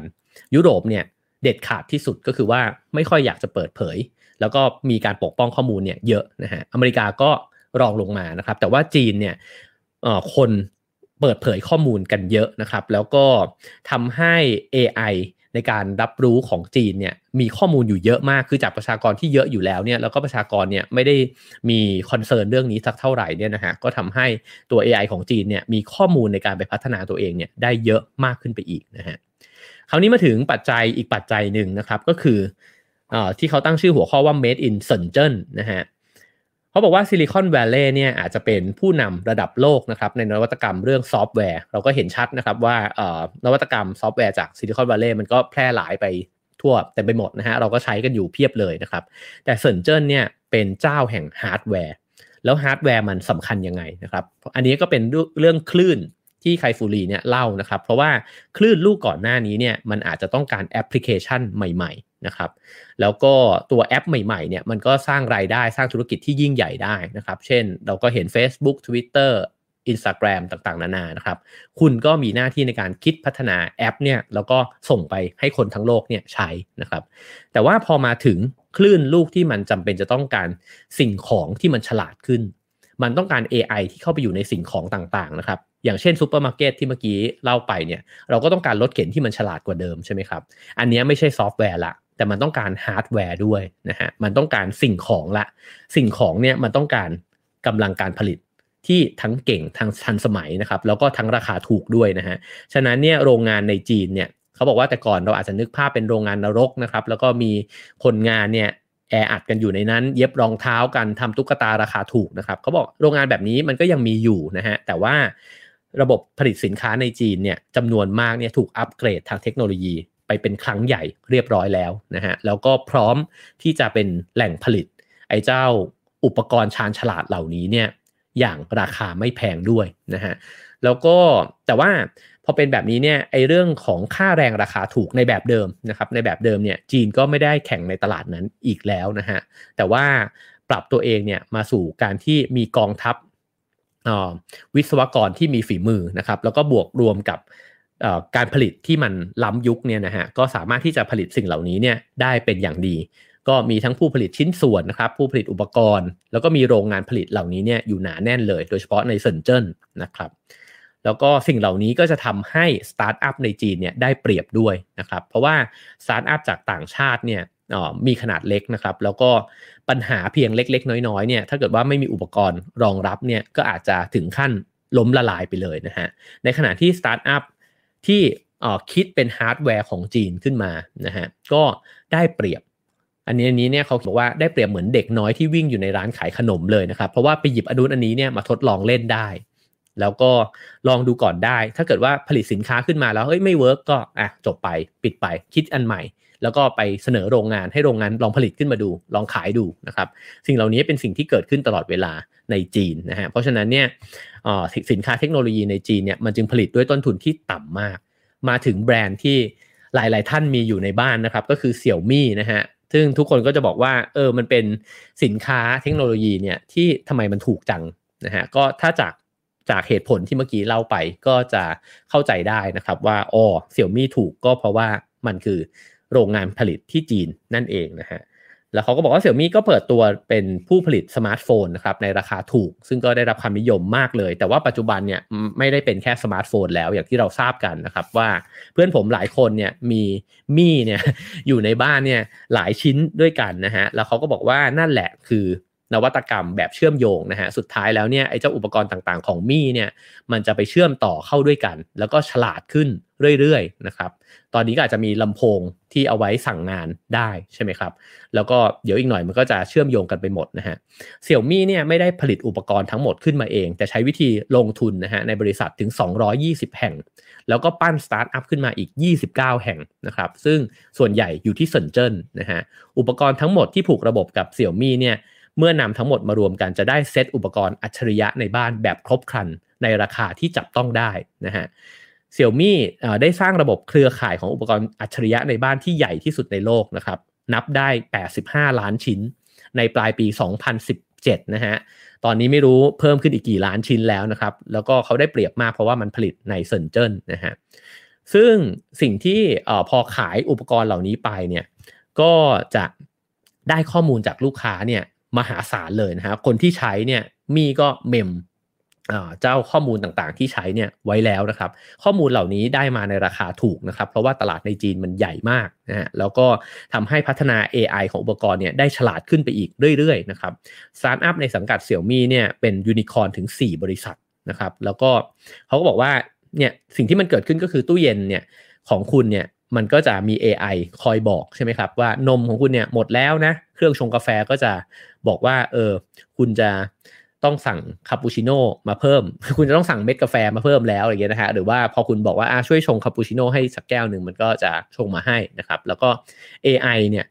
ที่ติดอยู่ตามพื้นก็จะแจ้งเตือนคุณได้ด้วยนะครับเวลาที่พ่อแม่ของคุณเนี่ยล้มลงนะฮะสิ่งเหล่านี้เนี่ยก็กำลังเกิดขึ้นแล้วก็คืบคลานเข้ามาในบ้านของเรามากขึ้นเรื่อยๆนะครับซึ่งจีนเนี่ยได้เปรียบเรื่องนี้ในเรื่องของฮาร์ดแวร์เนี่ยนะฮะแล้วก็น่าจะแซงอเมริกาเนี่ยไปเล็กน้อยแล้วประมาณสัก60กับ 40% นะฮะซึ่งไคฟูรีบอกว่าภายใน5ปีเนี่ยจีนมีโอกาสแซงไปถึงระดับ 80-20% ด้วยเหตุผลเรื่องของโรงงานผลิตนี่เองนะครับแล้วก็คราวนี้มาถึงเรื่อง AI อัตโนมัตินะครับซึ่งก็เป็นคลื่นลูกที่4สงสัยว่าวันนี้ผมจะเล่าไปไม่ถึงเรื่องตกงานนะฮะ ก็ลองดูนะครับเรามาจบกันที่คลื่นลูกที่4กันก็แล้วกันนะครับ AI อัตโนมัติเนี่ยเขาบอกว่าก็คือร่างสุดท้ายนะฮะของ AI ซึ่งมันจะรวมพลังการคิดเหนือมนุษย์เนี่ยเข้ากับการมองเห็นแล้วก็การได้ยินนะฮะเกิดเป็น AI ที่ไม่เพียงแค่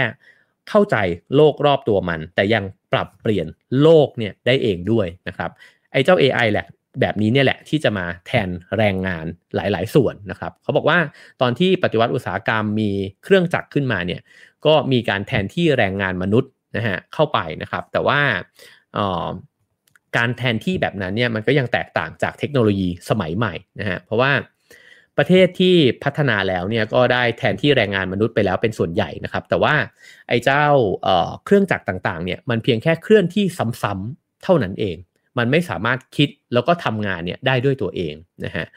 การที่มันทำงานซ้ำๆแบบนั้นมันจึงยังต้องการมนุษย์เนี่ยที่คอยควบคุมมันอยู่แต่ถ้า AI มันมองเห็นมีประสาทสัมผัสคิดและตัดสินใจได้เองรวมถึงประมวลข้อมูลเนี่ยที่มันซับซ้อนกว่าเราได้มันจะทำงานได้หลากหลายขึ้นอย่างไม่น่าเชื่อนะฮะแล้วก็อาจจะทำในสิ่งที่ไม่จำเป็นจะต้องมีมนุษย์คอยควบคุมมันอีกแล้วนะฮะในนี้ยกตัวอย่างงานหนึ่งนะครับในไร่สตรอเบอรี่นะครับที่บอกว่าแต่ก่อนนี้เนี่ยอาจจะมี AI อัตโนมัตินะครับที่คอยคัดผลสตรอเบอรี่ว่าลูกเล็กลูกใหญ่อะไรแบบนี้นะฮะแต่ว่าก็ยังต้องการแรงงานเนี่ยอีกเป็นหมื่นคนเลยนะครับมาเดินเก็บสตรอเบอรี่กัน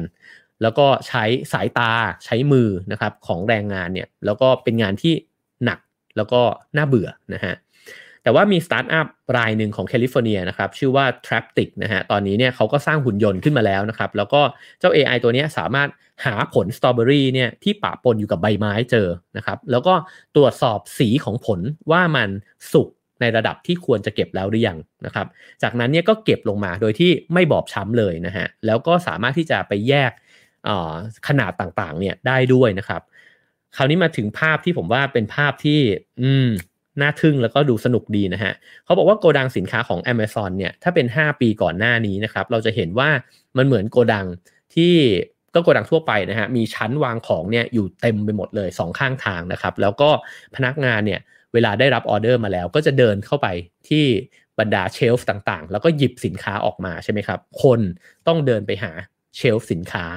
แต่ว่าทุกวันนี้เนี่ยพนักงานที่ Amazon เนี่ยยืนอยู่เฉยๆนะครับแล้วก็ชั้นวางสินค้าจะเลื่อนเข้ามาหาพวกเขาเองเพียงแค่เขาสั่งปุ๊บแล้วก็พิมพ์ออเดอร์เข้าไปเนี่ยจะมีหุ่นยนต์มากมายเลยฮะที่รูปร่างหน้าตาเหมือนแมลงเนี่ยคลานอยู่กับพื้นแล้วก็มันก็จะเอาของเนี่ยมาส่งให้พนักงานที่สั่งออเดอร์เข้าไปนะครับแล้วก็ชั้นวางสี่เหลี่ยมเนี่ยก็จะอยู่บนหลังของมันนะฮะแมลงเหล่านี้เนี่ยคลานไปบนพื้นโดยไม่ชนกันเลยเพราะมันรู้การเคลื่อนไหวของแต่ละตัวนะฮะแล้วก็พนักงานก็ทำหน้าที่เพียงแค่เอาสินค้าเนี่ยที่มันมาส่งถึงมือแล้วเนี่ยหยิบเข้าไปแล้วก็บรรจุลงกล่องเพื่อที่จะส่งต่อไปให้ลูกค้าที่สั่งมาเท่านั้นเองนะครับ ความต่างเกิดขึ้นเยอะมากนะฮะพนักงานแต่ก่อนต้องเยอะมากเพราะว่าต้องเดินไปที่ชั้นวางของตอนนี้พนักงานอาจจะลดลงจำนวนเยอะมากเลยนะฮะเพราะว่าคุณยืนอยู่เฉยๆแล้วให้พวกแมลงพวกนี้เอาของมาส่งให้คุณนะครับซึ่งสิ่งเหล่านี้ทำไมมันเวิร์กก็เพราะว่าในระยะยาวเนี่ยมันสร้างผลกำไรที่มากกว่านะครับคือคนเนี่ยมีแต่จะมีค่าแรงที่สูงขึ้นหุ่นยนต์เนี่ยถ้าผลิตได้เก่งขึ้นมากขึ้นจำนวนมากขึ้นเนี่ยต้นทุนก็ต่ำลงแล้วอาจจะใช้งานได้ยาวนานนะครับแล้วก็ใช้งานได้24ชั่วโมงเลยด้วยนะฮะเพราะว่าไม่มีเหน็ดเหนื่อยฉะนั้นเนี่ยผลกำไรก็จะมากขึ้นนะครับฉะนั้นบริษัทต่างๆก็จะใช้สิ่งเหล่านี้เนี่ยมากขึ้นด้วยนะครับแต่ไคฟูรีเองก็บอกว่าในธุรกิจการงานต่างๆเนี่ยน่าจะมี AI เข้าไปมีผลเยอะนะฮะแต่การที่คุณจะจินตนาการว่ามันจะมีคนคนหนึ่งเป็นหุ่นยนต์เลยเนี่ยมาบริการคุณในบ้านเนี่ยมันอาจจะไปไม่ไกลขนาดนั้นแต่ว่าบรรดาหุ่นยนต์ต่างๆที่ทำหน้าที่นะฮะในหน้าที่ที่แตกต่างกันเนี่ยผมว่าเกิดขึ้นได้แน่นอนนะฮะมีเครื่องล้างจานทุกวันนี้เราก็อาจจะพึ่งพาตัวเองแล้วก็หรือคนอื่นเนี่ยที่จะมาถูบ้านเราเนี่ยน้อยลงนะฮะสำหรับบ้านที่ใช้ไอ้เจ้าโรบอทที่ดูดฝุ่นแล้วก็ที่ถูพื้นให้ด้วยใช่ไหมครับบ้านผมมีอยู่2ตัวเนี่ยก็วิ่งไล่กันอยู่ทุกวันนะฮะก็ทุ่นแรงงานของเราไปได้เยอะเหมือนกันนะครับสิ่งเหล่านี้ก็จะเกิดขึ้นเรื่อยๆด้วยเช่นกันนะครับโอเคครับจะพยายามรวบนะฮะก็มาถึงเรื่องของโดรนนะครับเขาก็บอกว่าอีกหน่อยเนี่ยมันจะมีฝูงโดรนเนี่ยบินอยู่เต็มฟ้าไปหมดนะครับแล้วก็คุณอยากทาสีบ้านเนี่ยคุณไม่ต้องจ้างช่างทาสีละคุณเอาโดรนบินขึ้นไปมันจะทาสีหรือว่าพ่นสีผนังบ้านของคุณเนี่ยให้เสร็จภายในเวลาเพียงแค่ไม่กี่ชั่วโมงเท่านั้นเองนะครับแล้วตอนนี้เนี่ยผู้นำโดรนก็คือจีนนะครับเพราะว่าเซินเจิ้นก็เป็นที่ตั้งของบริษัท DJI นะครับก็เป็นบริษัทโดรนชื่อดังนะฮะแล้วก็อีกอันนึงที่มันจะเปลี่ยนแปลงชีวิตไปแน่นอนก็คือรถไร้คนขับนะครับซึ่งก็จะเปลี่ยนโฉมหน้าเนี่ยของเมืองตลาดแรงงานเนี่ยแล้วก็การใช้เวลาแต่ละวันของเราเนี่ยไปเยอะมากนะฮะเจ้ารถยนต์ที่ไร้คนขับเนี่ยมันก็ใกล้เคียงมากๆแล้วแหละที่จะทำได้นะฮะเพราะว่าบริษัทใหญ่เนี่ยรุมกันทำเยอะมากนะฮะ Google ไปตู้ Uber นะฮะ Didi Tesla ต่างๆนานาเนี่ยก็พยายามทดสอบสิ่งเหล่านี้อยู่นะครับแล้วก็เขาก็เล่าให้ฟังความแตกต่างของ Google กับ Tesla ซึ่ง Google เนี่ยมาก่อนแต่ว่าไม่ยอมปล่อยรถออกมานะฮะเพราะว่าอยากจะทำให้มันสมบูรณ์ที่สุดก่อนแล้วค่อยปล่อยออกมาเพราะคิดว่ามันเป็นเรื่องความปลอดภัยด้วยในขณะที่ Tesla เนี่ยคิดอะไรเสร็จขายเลยนะครับแล้วก็เลยค่อยๆไล่บี้ Google เนี่ยมาเรื่อยๆแล้วนะครับซึ่งพอ Tesla ขายรถไปเนี่ยเขาก็ทำให้ตัวเขาเนี่ยได้ข้อมูลจากการขับขี่เนี่ยแซง Google นะครับตอนนี้เนี่ยน่าจะแซงไปเยอะเลยนะครับในข้อมูลในปี2016นะฮะบอกว่า Google เนี่ยได้ข้อมูลการขับขี่รถยนต์เนี่ยแค่ 1.5 ล้านไมล์นะครับในขณะที่ Tesla เนี่ยได้ไปแล้ว47ล้านไมล์นะครับแต่ว่าทั้งคู่ก็พยายามที่จะไล่บี้กันอยู่นะครับคราวนี้มาถึงเรื่องที่น่าสนใจเหมือนกันนะครับก็คือจีนเนี่ยเป็นประเทศที่แบบกำลังทำในเรื่องของถนนอัจฉริยะเนี่ยอย่างตั้งหน้าตั้งตามากนะครับแล้วเขาบอกว่าถ้าเกิดว่าคุณเป็นผู้นำจีนเนี่ยที่มีคนเนี่ยตั้ง1,400 ล้านคนนะครับแล้วก็มีคนเสียชีวิตจากอุบัติเหตุบนท้องถนนเนี่ยปีละ 200,000 กว่าคนเนี่ยคุณก็จะเข้าใจวิธีคิดของผู้นำจีนว่า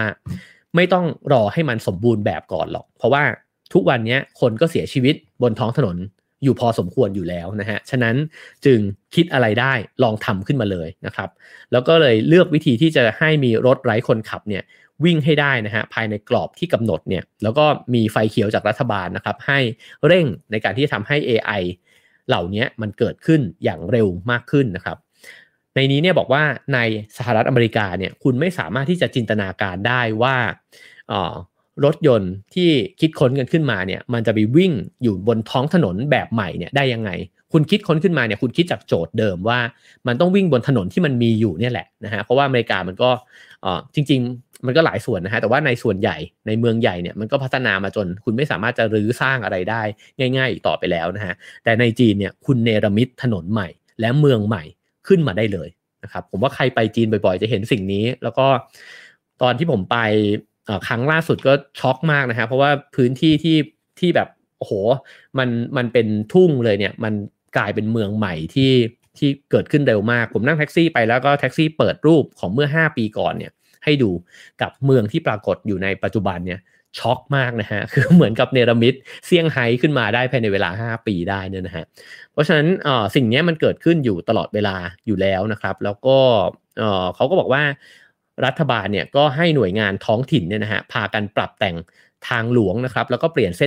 ส้นทางรถบรรทุกนะครับแล้วก็สร้างเมืองใหม่เพื่อออกแบบสำหรับรถยนต์ไร้คนขับโดยเฉพาะนะครับอย่างมณฑลเจ้อเจียงเนี่ยก็ประกาศแผนสร้างซูเปอร์ไฮเวย์อัจฉริยะนะครับที่ถูกออกแบบมาเพื่อรถยนต์อัตโนมัติกับรถพลังงานไฟฟ้าเพื่อที่จะเพิ่มความเร็วของการจราจรเนี่ยอีก 20-30% แล้วก็ลดอุบัติเหตุลงเนี่ยได้อย่างมหาศาลเลยนะครับไอ้เจ้าซูเปอร์ไฮเวย์นี้เนี่ยไม่ใช่เพียงแค่ออกแบบมาให้รถเนี่ยวิ่งกันได้โดยไม่มีคนขับเท่านั้นแต่ยังมีแผงพลังงานแสงอาทิตย์เนี่ยฝังอยู่บนพื้นถนนด้วยนะครับเพื่อเป็นแหล่งพลังงานให้รถพลังงานไฟฟ้าเนี่ยวิ่งไปแล้วก็ชาร์จไปด้วยนะครับคือวิ่งไปชาร์จไปเลยนะฮะแล้วก็ห่างไปจากปักกิ่ง60 ไมล์นะครับจะเป็นที่ตั้งของเมืองสงอันเป็นสงอันใหม่นะฮะแต่เดิมเนี่ยเป็นหมู่บ้านสงบหมู่บ้านหนึ่งเท่านั้นนะฮะแล้วก็รัฐบาลกลางเนี่ยก็สั่งให้มีคำสั่งให้กลายเป็นเมืองต้นแบบนะครับเพื่อที่จะให้พัฒนาเรื่องเทคโนโลยีแล้วก็ความยั่งยืนของสิ่งแวดล้อมนะครับได้งบประมาณไป 580,000 ล้านดอลลาร์นะครับแล้วก็ตั้งเป้าว่าจะดึงดูดประชากรเนี่ยไปถึง 2.5 ล้านคนนะครับก็เขาบอกว่าขนาดที่จะพัฒนาขึ้นมาก็ใหญ่เทียบเท่ากับเมืองชิคาโกนะฮะสงอันเนี่ยจะกลายเป็นเมืองแรกของโลกที่ถูกสร้างขึ้นมาเพื่อรถยนต์ไร้คนขับโดยเฉพาะนะครับไปตู้เนี่ยได้เซ็นสัญญากับหน่วยงานของรัฐในท้องถิ่นแล้วก็จะช่วยกันสร้างให้มันเป็นเมือง AI นะครับเน้นเรื่องการจัดการจราจรนะครับรถยนต์ไร้คนขับแล้วก็เน้นเรื่องการดูแลสิ่งแวดล้อมด้วยนะครับทั้งเมืองเนี่ยจะมีเซ็นเซอร์จับสัญญาณใต้พื้นนะฮะแล้วก็ไฟจราจรติด AI นะครับก็สามารถที่จะเอามาประมวลเนี่ยแล้วก็ทำเป็นไฟเขียวไฟแดงให้รถหยุดเนี่ยได้นะครับสี่แยกที่รู้อายุคนที่กำลังเดินข้ามถนนโอ้โห อันนี้โหดมากนะฮะแล้วก็ที่จอดรถที่มีเนื้อที่น้อยที่สุดนะครับเพราะว่าในเมื่อทุกคนเนี่ยสามารถเรียกรถแท็กซี่อัตโนมัติได้แล้วเนี่ยก็ไม่จำเป็นที่จะต้องมาจอดรถกันแล้วนะฮะที่จอดรถทั้งหลายที่เคยกองรถที่ไม่ใช้ไว้ด้วยกันเนี่ยก็ปรับให้เป็นสวนสาธารณะให้หมดนะฮะแล้วก็ยกเลิกการจราจรใจกลางเมืองเนี่ยไปลงใต้ดินนะครับแล้วก็ให้กลายไปเป็นการขี่จักรยานแล้วก็การเดินเนี่ยบนถนนบนดินแทนจราจรใต้ดินเนี่ยก็แต่ก่อนเนี่ยมันยากเพราะว่ามันอาจจะผิดพลาดเยอะนะฮะแต่ว่าพอมี AI ที่สามารถทำให้รถเนี่ยขับกันได้เองอย่างแม่นยำได้แล้วเนี่ยการจราจรอาจจะวิ่งกันอย่างรวดเร็วเลยใต้ดินเลยก็ได้นะครับแล้วก็บนดินเนี่ยเป็นต้นไม้เป็นจักรยานแล้วก็เป็นมนุษย์เดินเท่านั้นนะฮะโหอันนี้นี่ล้ำมากนะฮะอยากไปดูมากเลยแต่ก็น่าจะใช้เวลาอีกประมาณหนึ่งนะครับแต่เขาบอกว่าจีนเนี่ยให้ความสำคัญกับเรื่องนี้เนี่ยมากเลยนะฮะแล้วก็บอกว่ารถไร้คนขับเนี่ยมันต้องจำเป็นที่จะต้องอาศัยวิศวกรนะครับระดับโลกนะครับเพราะฉะนั้นความได้เปรียบณนาทีนี้เนี่ยอยู่ที่ฝั่งอเมริกานะครับแล้วก็แต่ว่าการที่คุณจะตัดสินว่าใครจะชนะเนี่ยมันอยู่ที่ว่าคำถามของคุณเนี่ยคืออะไรนะครับถ้าคำถามมันคือว่าอุปสรรคหรือตัวแปรสำคัญที่ทำให้เทคโนโลยีชนิดนี้เนี่ยพัฒนาได้น้อยหรือมากเนี่ยอยู่ที่ไหนอยู่ที่คนผลิตอยู่ที่เจ้าของธุรกิจหรืออยู่ที่นโยบายรัฐนะครับมันก็ตอบต่างกันถ้าบอกว่าอยู่ที่เจ้าของธุรกิจอเมริกาน่าจะชนะแต่ถ้าบอกว่านโยบายรัฐเนี่ยมีส่วนในการที่จะกระตุ้นแล้วก็ทำให้เกิดการพัฒนาไอ้เจ้ารถไร้คนขับแล้วก็ถนนอัจฉริยะเนี่ยได้มากกว่าเนี่ยจีนน่าจะได้เปรียบเพราะอเมริกาไม่สามารถที่จะสร้างเมืองใหม่แบบนี้เนี่ยได้เหมือนจีนนะฮะในปริมาณที่เยอะขนาดนั้นนะครับก็เขาก็เลยบอกว่าตอนนี้เนี่ยถ้าวัดกันปัจจุบันอเมริกาน่าจะนำเทคโนโลยีในเรื่องนี้เนี่ยอยู่ 90% กับ 10% นะฮะแต่ภายใน5ปีเนี่ยตัวผู้เขียนเนี่ยเขาก็บอกว่าอเมริกากับจีนเนี่ยน่าจะสูสีกันในเรื่องของรถยนต์ไร้คนขับนะครับแล้วก็บอกว่าอเมริกากับจีนเนี่ยมีเศรษฐกิจที่ใหญ่ที่สุดในโลกก็จริงนะฮะแต่ว่าการที่ AI มันจะโตขึ้นไปได้อีกเนี่ยตัวชี้วัดก็จะอยู่ที่ประเทศอื่นๆนะครับก็คือประเทศที่อาจจะพัฒนาไม่ทัน ไม่ได้มากเท่าเขาอย่างประเทศเรานี่เองนะครับเขาบอกว่ามันมีวิธีการที่แตกต่างกันอย่างสำคัญอยู่อันหนึ่งนะฮะก็คือว่ายักษ์ใหญ่จากอเมริกาเนี่ยเวลาที่นำเสนอเทคโนโลยีต่างๆเนี่ยมักจะมาด้วยตัวเองก็คือผลิตสิ่งที่มันล้ำแล้วก็เอามาเผยแพร่แล้วก็คาดหวังว่าจะได้ลูกค้าจากประเทศที่อาจจะพัฒนาไม่เท่าเขาเนี่ยมากขึ้นเรื่อยๆนะครับก็อย่างเช่นเราเล่น Facebook เราเล่น Twitter กันอยู่แบบนี้นะฮะแต่จีนเนี่ยใช้วิธีอีกแบบหนึ่ง ก็คือไม่มาด้วยตัวเองแต่สนับสนุนแล้วก็ไปติดอาวุธให้กับสตาร์ทอัพในประเทศต่างๆนะครับแล้วก็ทำให้เหมือนกับมีกองโจรเนี่ยเกิดขึ้นในประเทศเป้าหมายเหล่านี้มากขึ้นนะฮะเราจะได้เห็นว่าทุนจีนเนี่ยก็ให้การสนับสนุนสตาร์ทอัพในประเทศต่างๆรวมถึงในไทยเนี่ยกันเยอะนะครับแล้วเขาก็บอกว่าตอนนี้เนี่ยเงินมันก็ฟีดลงไปในสตาร์ทอัพเหล่านี้เนี่ยของประเทศต่างๆเนี่ยเยอะมากแล้วจีนจะใช้ขุมกำลังกองโจรแบบนี้เนี่ยแหละสู้กับแบรนด์ใหญ่จากอเมริกานะครับตอนนี้ Alibaba Tencent ก็เทเงินและทรัพยากรต่างๆไปให้กับสตาร์ทอัพนะฮะในอินเดียในเอเชียตะวันออกเฉียงใต้นะครับแล้วก็สู้กันแบบไม่กระพริบตาเลยนะฮะแล้วก็เขาบอกว่าอย่างแจ็คหม่าเองเนี่ยก็รู้ว่ากองโจรชาวบ้านเนี่ยมีความร้ายกาจนะครับแล้วก็ต่อสู้กับบริษัทใหญ่จากอเมริกาเนี่ยน่าจะได้นะฮะแทนที่จะเอาเงินเนี่ยมาบดขยี้สตาร์ทอัพของประเทศเล็กกว่านะฮะก็สนับสนุนเพื่อที่จะไปสู้กับพวกซิลิคอนแวลเลย์ดีกว่านะครับก็เลยเลือกที่จะเป็นพันธมิตรกับเจ้าบ้านแทนอันนี้เป็นสิ่งกลยุทธ์ที่แตกต่างกันของเทคโนโลยีจากอเมริกาแล้วก็จีนนะครับโอเควันนี้น่าจะเล่าได้เท่านี้ฮะ ชั่วโมงกว่าแล้วขออภัยด้วยนะครับที่เวลาเกินมานะฮะจริงๆอยากจะเล่าไปถึงเรื่องที่หนังสือเล่มนี้เนี่ยเขาเขียนว่าใครจะตกงานนะครับถ้าเกิดว่าสนใจอาจจะพิมพ์ Y เข้ามาได้นะครับผมกลัวว่าเดี๋ยวจะเล่าเล่มเดิมซ้ำเยอะเกินไปนะฮะก็พิมพ์ตัว Y กันเข้ามาได้นะครับถ้าเกิดว่าอยากให้เล่าเรื่องคนตกงานด้วยนะครับแล้วก็สามารถให้คะแนนความพึงพอใจได้เช่นเคยนะครับ5 4 3 2 1 0นะครับถ้าคิดว่าตอนนี้สนุกนะครับแล้วก็มีประโยชน์นะฮะยังไงฝากแชร์สักคนละ1แชร์นะครับใน Facebook นะครับแล้วก็ถ้าฟังทาง YouTube ก็กด Subscribe กันไว้ได้นะฮะเดี๋ยวเราไปต่อกันใน Clubhouse นะครับแล้วก็เช่นเคยครับถ้าเห็นว่าHave a nice day มีประโยชน์นะครับสามารถให้การสนับสนุน Have a nice day ได้นะครับตามเบอร์บัญชีที่ขึ้นอยู่บนหน้าจอนะครับเพื่อไปจ่ายตังค์แอปพลิเคชันต่างๆเนี่ยแหละครับ พวกพอดแคสต์ต่างๆนะครับเขาก็จะมีเงินนะฮะที่จะต้องใช้บริการเขาด้วยเหมือนกันแล้วก็รวมถึงให้ทุนการศึกษาผมนั่นเองนะฮะ ช่วยในการสนับสนุนงบประมาณในการซื้อหนังสือนะครับขอบคุณทุกคนนะครับที่ให้กำลังใจแล้วก็สนับสนุนกันเข้ามาในทุกช่องทางนะครับ